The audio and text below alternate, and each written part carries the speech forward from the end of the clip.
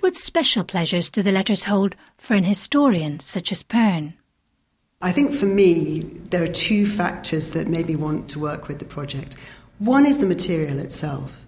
It is immensely engaging, even for non-scientists, because it has a human dimension. Correspondence, unlike published work, unlike scientific notes and all the rest of it, really allows us to see Darwin and his correspondence as real people. So there was the immediately engaging nature of the material.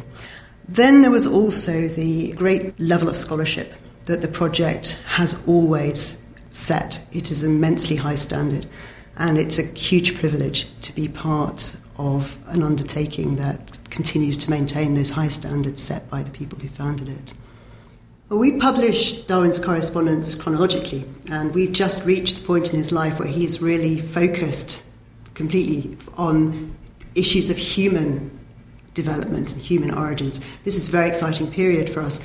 So we're working together with partners, with funders over the next few years to explore the questions such as gender and race in Darwin's publications and the conversations that underpinned those publications that he was having, often very guarded, private conversations with philosophers, thinkers, other scientists, many of them women.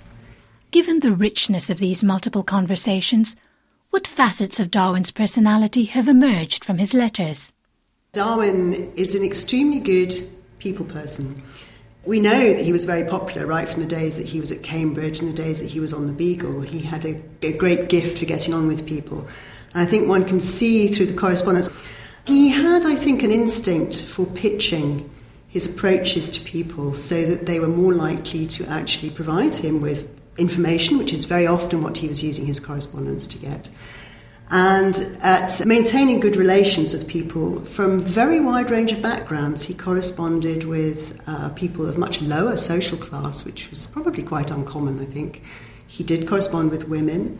He had correspondents also who were quite difficult characters in many ways, but he maintained those relationships over long periods of time. This ability to steer a diplomatic and discerning line with people, be they allies or opponents, certainly paid dividends. Shelley Innes. One thing about Darwin is that he's not a confrontational person. He doesn't try to stir up controversy. In fact, he tries to ameliorate the situation. He respects opinions of others. He agrees to differ very often, both with scientific colleagues and with people from all walks of life. For example, people who might hold religious views that they find incompatible with his theory. But he's always very respectful of other people's views, while at the same time holding fast to his own view. And I think when we realize just how many of his opponents actually provided him with good scientific information, almost no one in France was a supporter of Darwin, and yet he had many French correspondents on whom he relied for information. And so these people were happy not only to support his work by giving him information, but actually to nominate him for membership in the French Academy of Sciences. And I think if you have your scientific opponents supporting you in that way, you must be doing something right. One of the most fascinating areas to emerge has been Darwin's correspondence with women. Apart from family and friends, his female correspondents included a diamond prospector, a political hostess, a novelist, a botanical artist, and various advocates of women's rights and education. Shelley Innes highlights the findings from a recent book, Good Observers of Nature, by Tina Gianchito, which features a telling exchange of letters between Darwin and an American woman naturalist. One of the women that Darwin corresponded with was Mary Treat, and she's a very interesting woman, and she corresponded with some very important male scientists, and she's actually responsible for some very important discoveries. And one of the things that she did was to study how larval nutrition in butterflies affected the sex of the adult butterfly.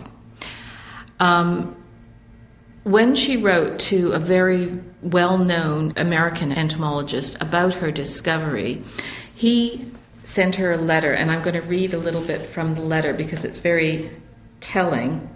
He says, "Dear Madam, I regret that your experiments were not more thorough, for I can hardly see that you have had sufficient grounds for the unqualified statement in the Hearth and Home article." Mary Treat wrote in a publication called Hearth and Home, so not the best of scientific journals.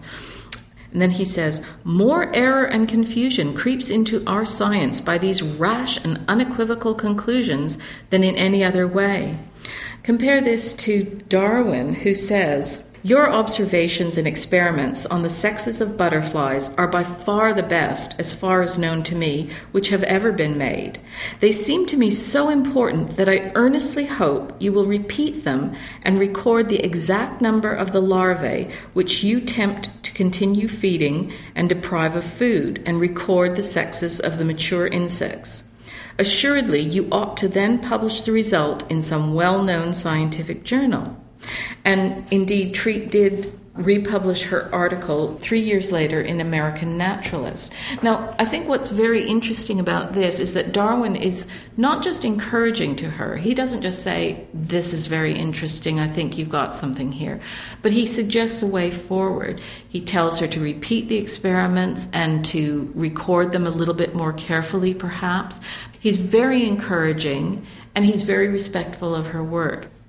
What's equally revealing is how Darwin reacts when disagreements arise.